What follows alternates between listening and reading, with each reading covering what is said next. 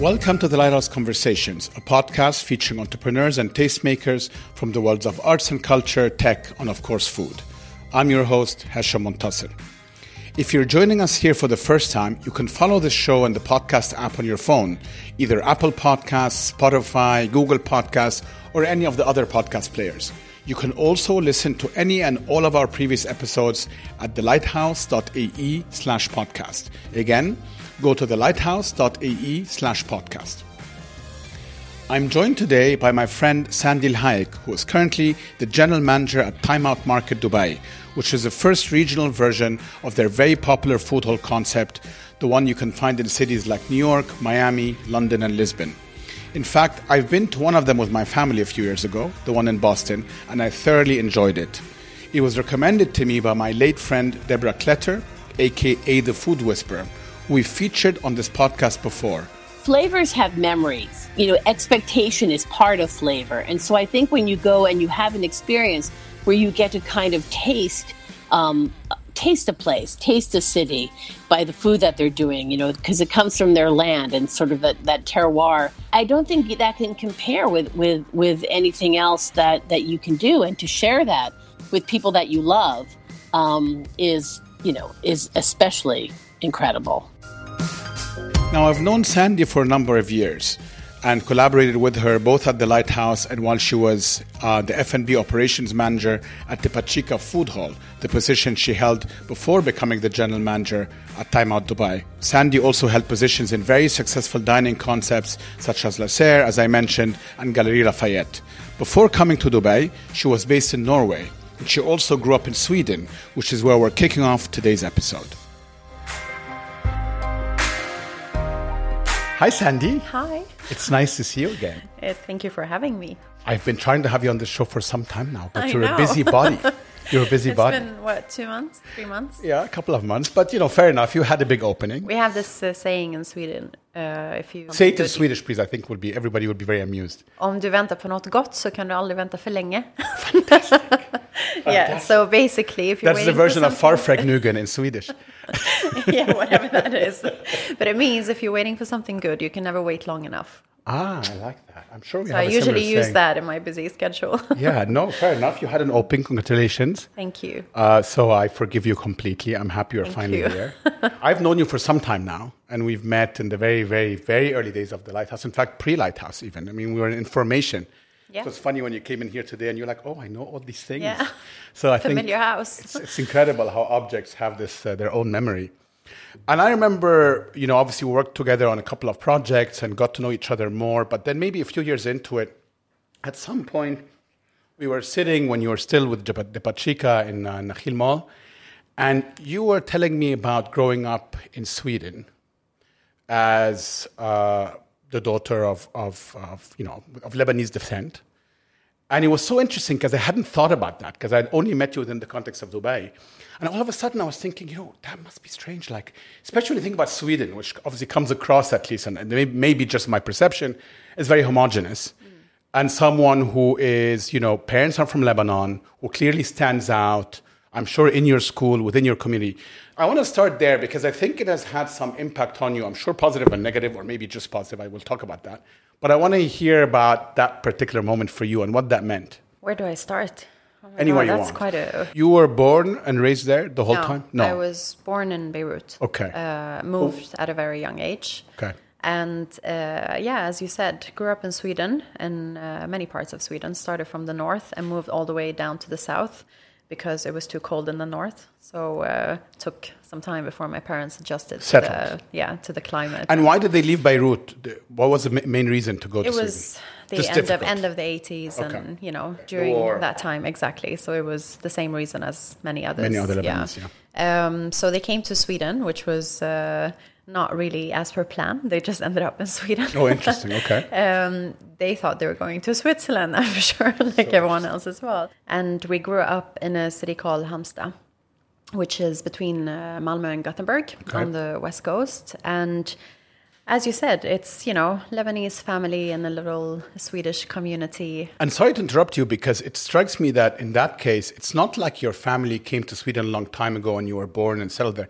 You were all adjusting at the same time. Yeah. So you were having your own adjustment as a child, but your parents surely were adjusting as well. 100%. They had, of course, the language barrier. They had to start to study the language. They went to school and, went through the whole difficulty of, how do we enter the starting to work without knowing the language. So there was a lot of things that, held them back from coming from a different country, and a lot of struggles, a lot of challenges. How do we take the bus? How do we speak to the bus chauffeur? Like there's a lot of stories of things that happened where we ended up in the wrong town and, ended up in the wrong But they persevered. They wanted to stay. They did. Were you able to come home and complain about this? Or was it sort of more like, no, we have to be stoic and kind of make this happen? You know what? We had such a lovely childhood.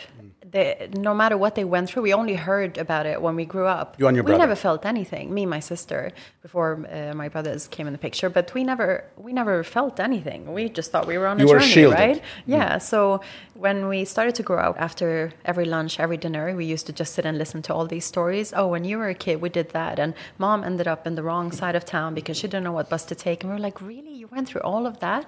And, that's something really inspiring that you think of now. And the older you grow up, the more you appreciate it. And the more you think, because you're in the same, or you face maybe, challenging situations. And you think back and say, how did they do that? Move to a completely new country and, try to take themselves through and try to do the best they could for us. And it was a tough time for sure. And it wasn't at a time like today where if you're Sweden or elsewhere, there is a heightened awareness of this. So even if there is maybe some, call it racism or sexism or whatever it is, outsiderism, they would be far more careful. At that time, people weren't careful. And children are never careful. So how did you perceive that in school? I mean, was there bullying? Was there For some reason, I never went through that. Okay. I always ended up making friends. Fitting in. Very. I always found it weird. I had only Swedish friends, and I didn't know any other immigrants, especially the school I went through and my high school. I went through a high school when there was not a lot of other immigrants, so it was basically no other nationalities. It was mainly Swedes. So, but it was kind of a higher social strata, right? I mean, that was part of it. But the hard part was my family was different, obviously. Yeah. So I noticed today that I went completely the opposite. So I found my family being very strange because they were very loud, that we comparatively, ate different, of course, 100%, and we ate different things. It was all about family, a lot about family time. They were very included in everything we did. My mom had to know everything. It was that typical Lebanese family that just Arab family in general. Exactly, yeah. And it just stood out from what my friends had to go through. So did you feel a sense of shame? Like, I don't want to bring my friends home because they're going to figure out this Arab family that... Yeah, or I think more anger. Okay. I think I took that out on my parents. So I used to fight with my mom very often, every weekend. And I started to work at a very young age because I kept fighting with my mom. So I had to make sure to be away from home. And I think it was just because I found me being so different. And so I had the two identities and I had to figure it out. And it was very difficult to balance because when I went to school, I was a person. When I came back home, I was a different person. And then when I tried to integrate those two worlds, there was a lot of difficulties. It wasn't just a normal thing. I had to think through before we did anything, and it was just hard. I always had to have an agenda before we planned anything. So that kind of, that made it a bit difficult, and it made me decide to, I guess, take a different path than my siblings and just do things on my own, and became very independent very, very early. Were you the eldest? No. The second out of 4. So what did your sister do, out of curiosity? How did she react to this, and where is she today? My sister, we're so different. Okay. It's completely different world. Yeah, she is very much closer to the family and much closer relationships to my parents, and always been very close to them in everything she does, and adapted much more to them. But she also went different high school. She had more of a bit of a mix around her, so she had a complete different surrounding. She went to a complete different school. So that, of course, has an impact. So where we went in terms of at a certain age and in terms of university and high schools, it completely formed us to who we became. And she still had a lot of people from other nationalities. So for her, it was easier to integrate. And today she's more Lebanese, I would say. Yeah, in that sense. Yeah. Well, it's fascinating because, I went to a German school, but in Cairo, and half the school was German or Swiss. The other half were Egyptians, like myself. And I had friends on both sides. But I remember, to your point, very distinctly that when I brought friends home, if I brought my Egyptian friends home, it was very different than when I brought my German or Swiss friends home, where I don't want to say it was an act, but certainly I felt I was putting on, I was adjusting. Yeah. And that was, though, in Egypt. So, I mean, ultimately, you're in your own country. So your experience is kind of similar to that, but in Sweden. 100%. With the language barriers as well. So, I mean, I remember, feeling a little bit embarrassed that my parents didn't speak German. Yeah. But, it wasn't a big deal because I was in Cairo and it was kind of understood. So I can only imagine I had grown up in Germany with that experience. Yeah. So I can see how that then took you on your own independent path. How did the F&B part come in? Was that a natural gravitation for you, or you kind of stumbled on it? I think it's natural coming from a Lebanese family where it's all about food. So it's in our nature. Did your mom cook? It's all the time. Okay. Way too many meals a day.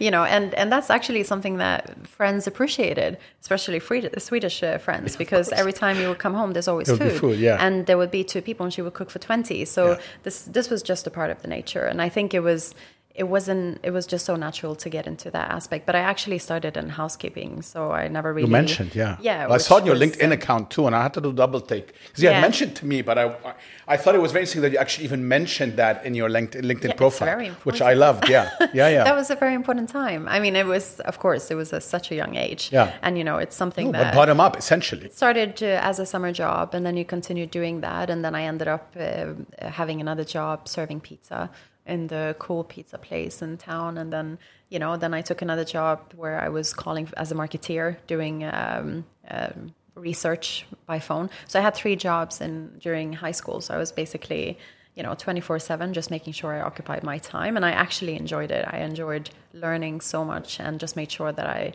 had my hands full all the time. But it was just who I was out of nature. I never thought that it took me into that F&B route. But it's interesting because when I met you, that was obviously many years later here in Dubai, and at the time you had just, I think, left Lasser, and you were the general manager there. And we started talking a little bit about, recruiting and staff, and you brought some people to our attention. Some of them are still with us till today. And I remember being very, very interested in the fact that you had a lot of empathy and an easy connection with a lot of the staff members, regardless of where they came from, backgrounds, nationality, and all of that. And I have seen others, obviously, especially when they get to a sort of more senior level at F&B, they're a little bit more reluctant to do that because you almost don't want to make it too informal.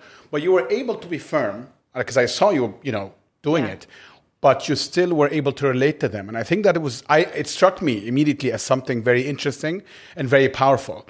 And I don't know, I don't want to sort of turn it into a psychological session, but I think maybe having also started from the bottom and having taken some of these jobs, you've seen this.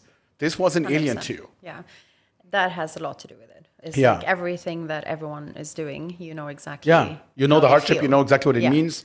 The difficulty of the job. Through, that some days they won't like it, that some days they're not doing a good job, but the reason why, and you just need to be there and carry them up for it. But the thing is, I also had I worked for some very good people during a very young age, and that's how I learned as well, because they were so close, but still so firm, and still managed to motivate you, although they were always there and they were so supportive. And until today, these are some of the best people I've ever worked with. And I feel that I'm so grateful for had that time, because it was at a very young age when I moved to Norway. And for them, there was no hierarchy. This is a hotel director and F&B manager, and there was no hierarchy in terms of who you are as a position.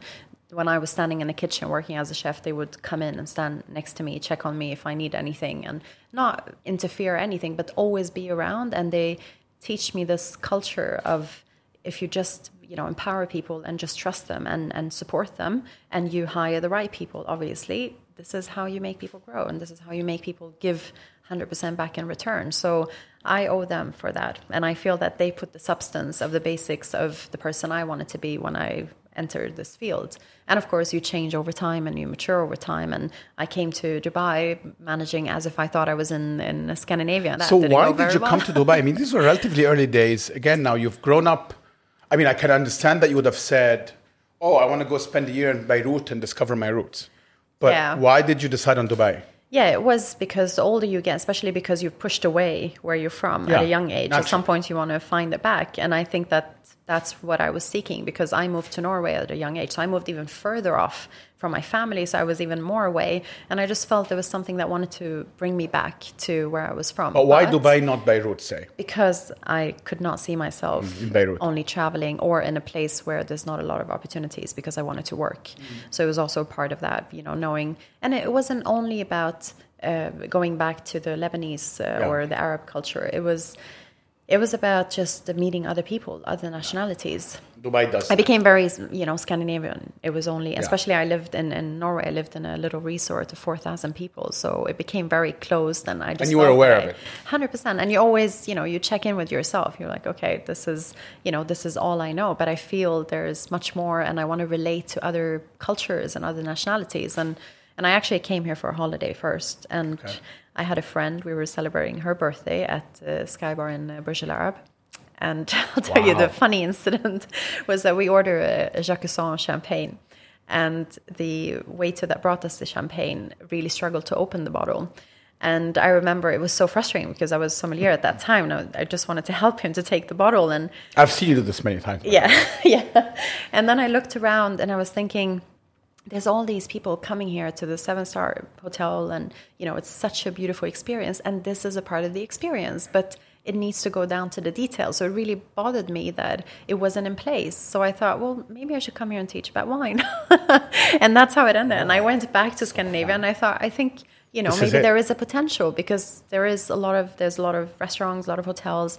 But then I thought, I've been overworking a bit for some time in Norway, so I actually moved here to rather study and take a step back, but also to be part of this whole tourism that was, booming at that time. So that kind of brought me here with a lot of combinations. And then eventually you were thrust in sort of the deep end, so to speak. You went to La Serre, which was a beast at the time. I mean, La Serre was, just for those that don't know it, it was sort of the post-LPM move. A lot of the staff, the head chef, many others went there. A lot of people were saying LPM will die. Everybody wanted to go to La Serre. Yeah. It was extremely busy, very kind of sought after in the press. And you were in the middle of all of this with a big staff and a big responsibility. This wasn't a small place. There was a boulangerie downstairs. There was upstairs a full restaurant, bar. It wasn't what I was going for. I went just to help them out on a weekend. And I went to run bread baskets in the boulangerie. That's literally what I did. I remember I was standing there and cutting bread, baguette, one breakfast, and the head sommelier came down. He's like, but you're a sommelier? I said, yes. And he's like, but we need help upstairs. I said, sure. So that evening I went upstairs and I did a shift upstairs, and then a couple of weeks later, Chef Izu came in and he says, I need a head sommelier. Sure. And I jumped into that role. And at the same time, I was studying. So I was doing both full time. A couple of months later, restaurant manager, and a couple of months later, GM. So it was a lot happening within a very short period of time. And then, of course, we were very, very chaotic opening. It was... we were struggling with the demand, basically, it was the good problems to have. I can relate to that. But it was, and also being, of course, a part of Emaar, there was a lot of things internally that had to adjust and had to change.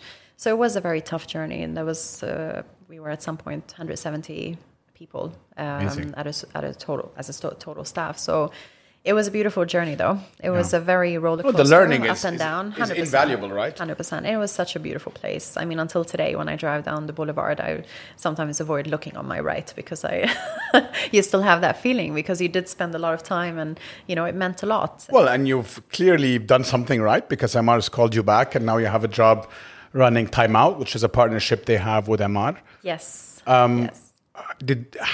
When you, and we're going to go into bits of that journey, when you look at yourself today versus then, what do you feel is different in terms of your perspective on where you want to be, but also on the F&B scene here in this place, which evolved so much since?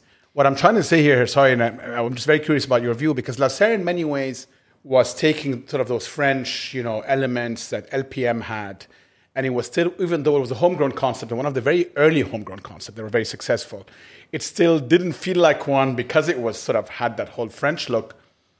And since then, many of those imported concepts and franchises have struggled, where the homegrown concept have flourished. You're now in something that has a little bit of both. Yeah. It's a homegrown concept in a way because you're picking homegrown concepts within the Time Out platform, but Time Out as a concept is obviously an American concept that was imported.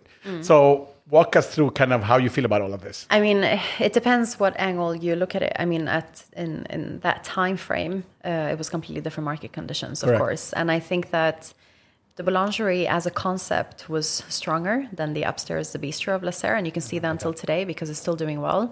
And that's more in terms of the location and the potential that it had. And it was something different, and it still is something different. I mean, it's changed over time. While upstairs was perhaps, something you already were familiar with. It was a bistro that did have a root somewhere else, and it did have similarities somewhere else. So for that reason, it's not as strong position today, but it was completely different times. And personally, I mean, from that person I was at that time compared to You've, today, of course, evolved a lot. It's not even, I mean, sometimes like, how did I do that 8 years ago? Because now you understand, especially when you work with corporations like Emaar, there's a big, political structure that you need to know your way around, or else it's mission impossible because it's a lot of things that needs to match, because the last thing you want to do is to let whatever politics on the top fall through to the journey, to the customer experience. And that's kind of what I think have become much easier, but also it is in a different setting. Looking at Time Out and looking at that concept, I think I feel I have such an honor to be a part of something that curates all the homegrown concepts and bringing them together in such an important time that we're in today. With strong support, obviously. With extremely strong support. The resources are there, which helps. Time Out Market as a structure, as a company that is set up with amazing people that are working there, that has already a structure in place that we have. This is the 7th market, so from Lisbon to the States to Canada and now Dubai, you already have so many people involved, and you've already tested it out, and it has had its journey, elsewhere. Can you see yourself one day starting your own shop? No. We'll get into why starting her own F&B venture is something Sandy is not interested in, or at least she claims that for now, and her thoughts on the local food scene and its evolution, right after the short break. I wanted to take a minute and tell you about our friends at Monviso, one of our sponsors who make this show possible. Monviso is founded by an Italian entrepreneur right here in Dubai and has evolved into one of the region's most popular mineral waters sourced directly from the Italian Alps. We immediately connected with the Monviso's team vision and how giving back is such an integral part of their mission. Through their extensive recycling program and their Take Water, Give Life initiative, proceeds from every bottle of water sold is donated to Al Jalila Foundation to support its education and research. So stock up on still or mineral water by using our exclusive Monviso discount code, Lighthouse10, which you can redeem at store.monviso.com. Once again, the code is Lighthouse10, LIGHTHOUSE 10. Welcome back. You're listening to the Lighthouse Conversations with Sandy El Hayek, General Manager of Time Out Market Dubai. What's so fascinating about all of this is that, one would think that you grew up in Europe, your natural inclination would be, I'm going to come to Dubai and I've seen some things in Europe and I can either bring some of these concepts here or replicate them here. And yet over time, obviously this has been an evolution, but you have focused really more on homegrown concepts. Everyone you supported, whether informally or in your jobs, including ourselves. Yeah. I mean, we've had a lot of support from you over the years, and you and I have had an open channel for many years, have really been homegrown concepts, which to me feel very close to your heart. I'm just wondering, and I don't want to make this overly psychological, but if this is sort of, again, goes back to this whole concept with your mom and the Lebanese food in Sweden and so on and so forth, because you feel very strongly about this. When you went to the Pachika, even before, you felt very strongly that you wanted to see a homegrown concept and you thought the really strong ones could be even exported. Yes. And I'm including ourselves in that mix. Yeah. The Lighthouse, that is. Why that strong feeling about this versus the idea of, I can bring a bunch of concepts and they'll fit very well in Dubai. It's very cosmopolitan and here we go. I guess because there was a very important time in Norway. I keep referring to that because I was running a place that was called Sophia's, and that place, it's a tiny little bistro, but it was extremely popular. And the amount of effort I put into that and the success that it did over the years, it just gives you this understanding of when you have people that has an idea and they do it from scratch, it cannot beat what you're bringing in as a brand equity. Why? Because of the soul, because of what you're delivering as an experience, because there is such a strong purpose that will leverage through down to the person coming in from that door. And I felt that, yes, we do have the privilege of having all the resources where we can get any brand from abroad, but we have had more than enough, but you still feel there's a certain feeling that you cannot feel in places. And at the end of the day, hospitality is all about how you make people feel. And I just found that there was such a lack, but there was at the same time so much potential. And it's not easy knowing the structure of setting up your own business here, and the amount of good chefs or the amount of good concept creators that was in Dubai. It still didn't have the structure of being able to be in prime locations or be able to have that restaurant that they actually deserve to have. And you just saw that potential and the gap in between. What, in your view, makes a successful concept? What do you look for when you're looking today to pick concepts, whether a Time Out or some of your previous jobs, because that was something you've been doing now for many years? The core and the bottom of everything, it's the product. I mean, the purpose of define that it. product. Yeah. Is it the food? Is it the chef? Is it the owners? 100%. I mean, today, especially with the educated consumer that we have, you cannot fool people. So if there's anything, you just want to build on that regular base, especially in Dubai, obviously with the limited population that we have. So having a purpose of someone that essentially is an expert in what they do, and they create that core identity,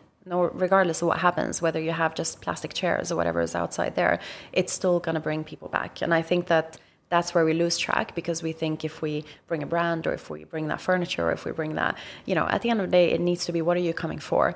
And what is it that brings you back? And it's very difficult. I hate when I get the question, what's your favorite place in Dubai? Yeah, I'm not going to answer that question. I obviously know the answer, but so hard. It's just so hard, but it shouldn't be. I mean, with the amount of places we have here, we should be thinking, oh my God, which one should I choose? But until today, it is extremely hard, because it's difficult to see that red line between the purpose of why that concept was created to the delivery of that concept. And I think that essentially you need that core brand identity. What is the purpose of that business before you just add the rest of the formula to it? And you notice that today, especially after COVID, those places that survived and done better than others are those. But what's their differentiation? I'm going to push you again. I'm not looking for a specific example, but broadly speaking, is it that they have to have one differentiated element, or is it just the food that's ultimately the main sort of arbiter? I guess because there are places that have done very well that have, I would say, good food, but nothing extraordinary, and vice versa. So I am myself struggling with this question. I mean, what makes a concept work? Actually, it's a two-way question. Yeah. Two-part question. What makes it work? And then the second part, when we've both seen this of concepts that have homegrown concepts that are started really strongly, but then floundered. Yeah. And because they overexpanded, too much capital comes in. Finding resources, keeping resources. All of that. I think that's also, it's... I think at the end of the day, essentially, you need to have that core product. But of course, there's a lot of other things that affects, and resources is another very important part, because you could have that brilliant chef that starts something, but you cannot take for granted that you can keep him. And I think that's another thing that we struggle with. So you have some places that disappeared off the radar today that you would actually look back and say, if that was until today, that would have been my favorite place. And sometimes I think of places like, I wish I could go there, but it doesn't even exist today, because either they were not able to keep up with the rent, or it was the wrong location, or the chef moved on. So it's very sensitive. How do you maintain something so strong over time? It's very complicated. And because I think the cost to set up your own F&B concept or restaurant here is still very high, what I've seen is two things. Either you have very talented chefs that try to start their own concepts.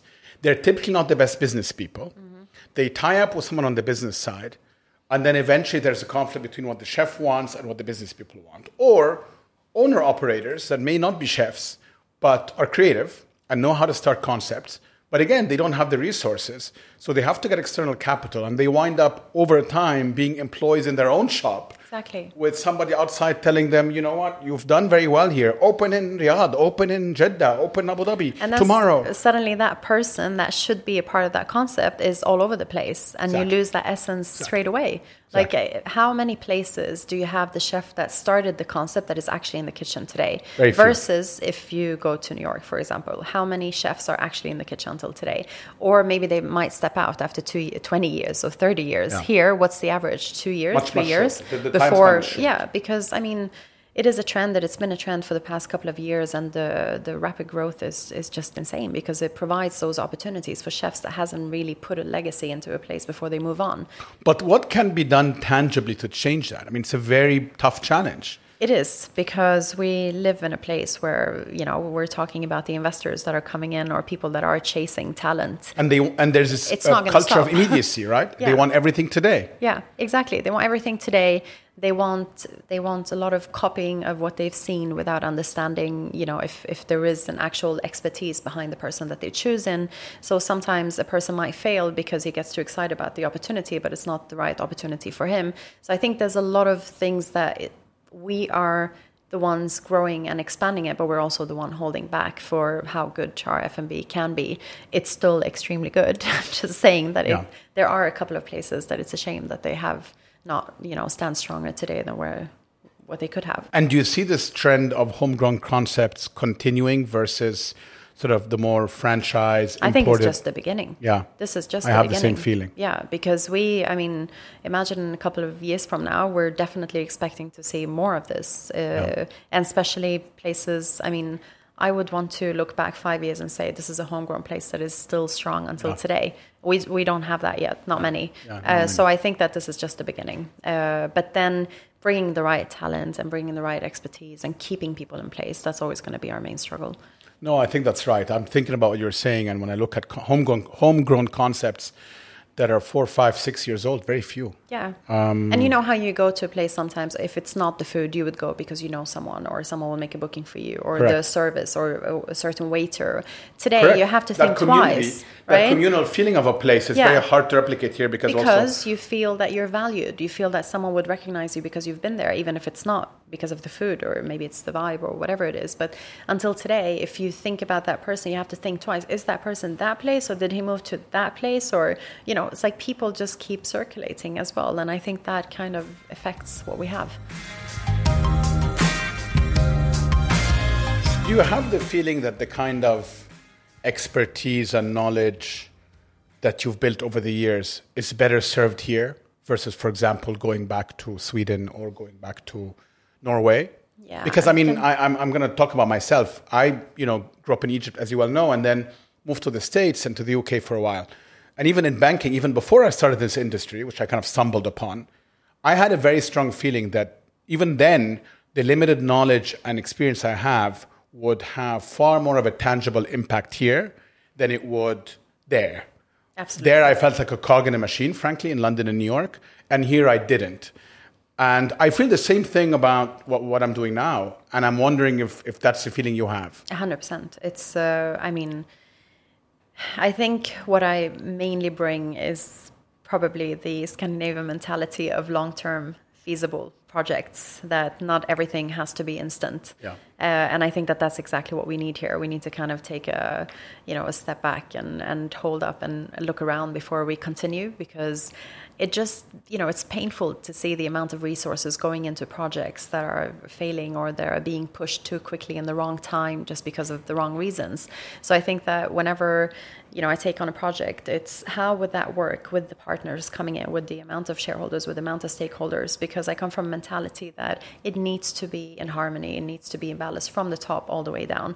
And that's kind of what I mainly focus on to essentially make sure that you protect that concept to succeed, because you want to make sure that everyone is in balance. And that's a very Scandinavian mentality, I think, rather than, from the Arab side, where I also have a little temper from that side, of course. So I try to balance both of them. No, it's a good mix. I agree. Yeah, but I definitely think that I have an impact specifically when it comes to that area. And you do a lot of difference, but then at the end of the day, if I would go back to Scandinavia, of course there's a lot of experience and there's a lot of exposure that you can bring with you back, because there is a lot of good things that we've done in Dubai as well, and I think Scandinavia could need some of that too. Well, it's so interesting, right, that you're saying this. If you recall, when we first opened the lighthouse, and the kind of interior and the look and feel was almost a bit Scandinavian, right? Because it's a bit minimalist, it's very white, yeah. Yet I was very concerned that we'd have that without the soul. And I hope that didn't happen. But, and that was always sort of this tension. I personally gravitate towards a kind of more minimalist aesthetic and something that's very clean and probably kind of airier. I'm not a maximalist in that sense. But those can also look clinical, and it's a fine line. And where I feel, again, I'm kind of generalizing here, but if you go to Sweden or Norway, some of the other Scandinavian countries, sometimes that's what you feel is lacking. Yeah, it looks beautiful, but it's too clinical. Yeah, it's almost too clean. They're not really having fun. No one is doing anything messy. Yeah. You need a little bit of both. Yeah. And it's a hard mix. I guess it's also a category of certain concepts as well, Correct. right? So Correct. I think what was really, with the lighthouse, when it started as well, something that was so interesting was it was supposed to be a store, and the way how the journey completely changed. Oh gosh. Yeah. And I also think that it was before the time that we start to appreciate minimalistic design as well. So it was a little bit ahead of time. Yeah. And it fell to everyone's taste, because it is a gorgeous space, and with the light and with the brightness. And Thank you, yeah. And I remember the amount of time you worked on the light. I spent a lot of days there, and the music and the sound. And these are so essential, especially in such a place with all the, minimal details. So I think that what was really interesting was just to see how it started as a store and just turned into a full-on dining. And I was so against those shelvings in the beginning. I remember that. I said that you need to have more chairs and tables, and then many of them are gone now. Now you just have that little corner, and it's it's a full-on dining. Yeah, and to your point, and this is very, very good point, I think, and also sort of is echoed in your own career. It's a journey, right? I think I instinctively felt that many people, including yourself, that gave me this advice were right. But I feel like we had to go through that journey and learn for ourselves, and also evolve as we saw the taste of consumers and the interest of consumers. I think it's very hard to, and I see this now that we're expanding and with a second location and more to come, hopefully, where you have certain ideas, but then when you open and you see the customer interacting with the space, yes, you learn better, essentially, right? And you have to just not be too stubborn to say, I know better, and say, you know what? That's what they want. And that's exactly what it's about. And I think that everyone has an opinion if we would listen to everyone. Correct. That's true as well. Especially in F&B and especially in Dubai. 100%. There's a lot of... You get both criticized and you get comments from left and right about things, and you should not take an immediate response or an immediate action on it. And as you said, when you open a place, especially being new to it, you have to see the flow. You have to let it organically breathe and turn into what it's supposed to turn into.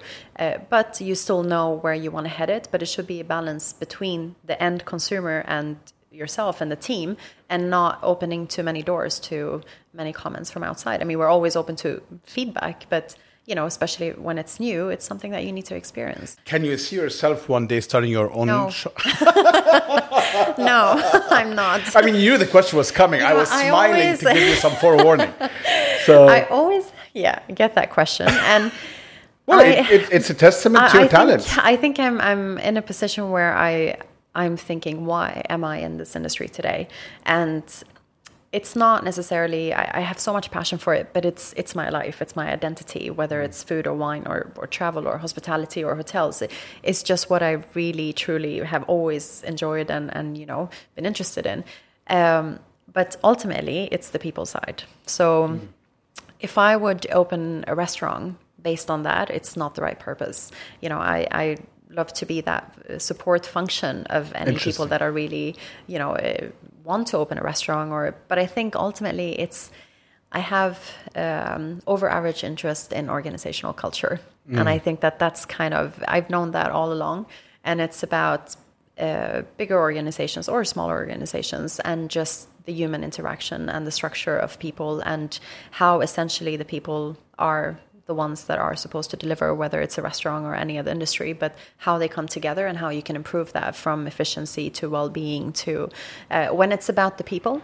And I think that that's another potential around here in this region, that it's about the people and not vice versa, because we're so financially focused. And I think that doesn't lead me to a restaurant. That's so interesting. So it's sort of almost the organizational chart and culture and systems and processes that interest you the most. It doesn't mean you're not instant F&B. But does that applies to hospitality as well? And it's such an inefficient industry. 100%. I mean, so maybe you don't open your own restaurant, maybe you open your own hotel. I don't know. Or maybe nothing. I'm just trying to... Maybe, I guess that skill set applies to so many things. But I think I would not... unless you really... I would never enter something unless I really burn for it, or I really... this is something that I want to put 150% So you see yourself generally more kind of in a COO type of role versus a...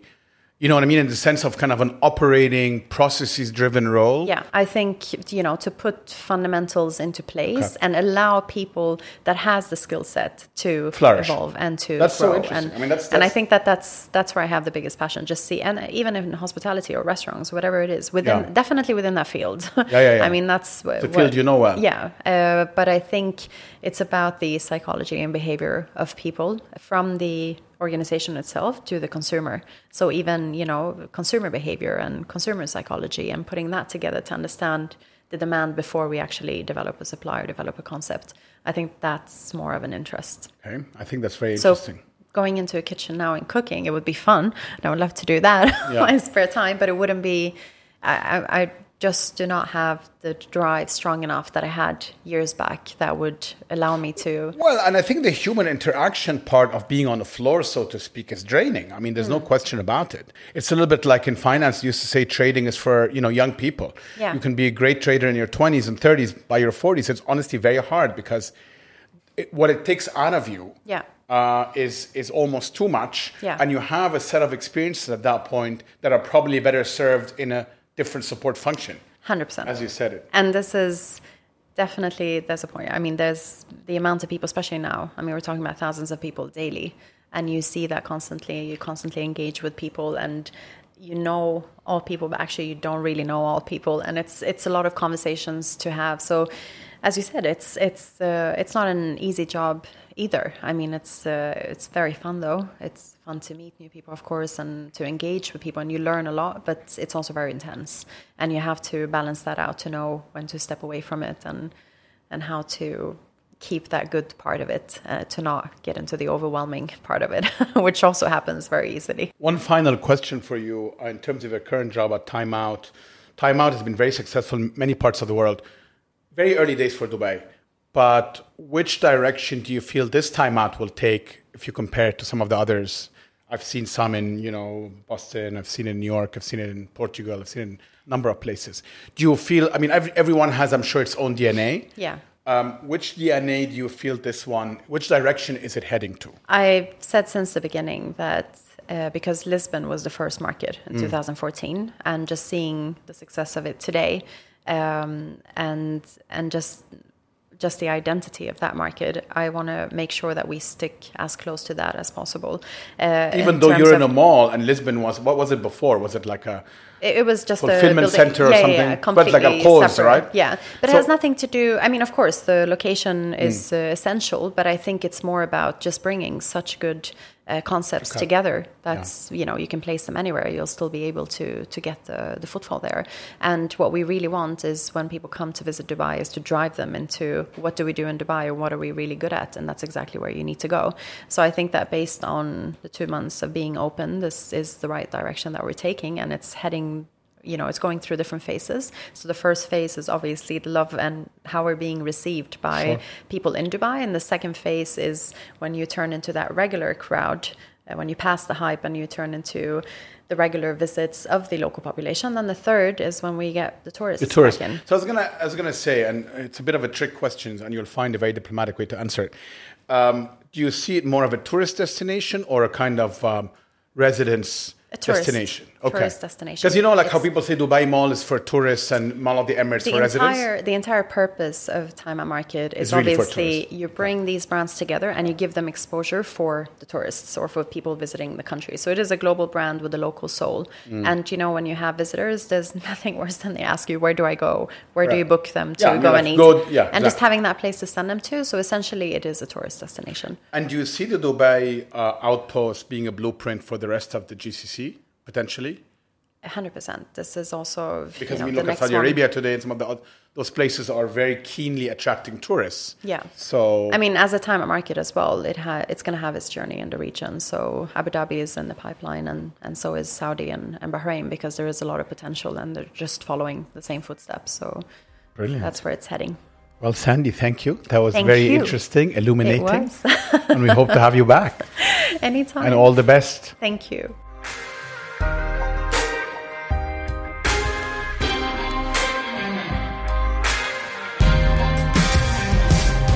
Thank you for joining us on the Lighthouse Conversations with me, Hashem Muntasir.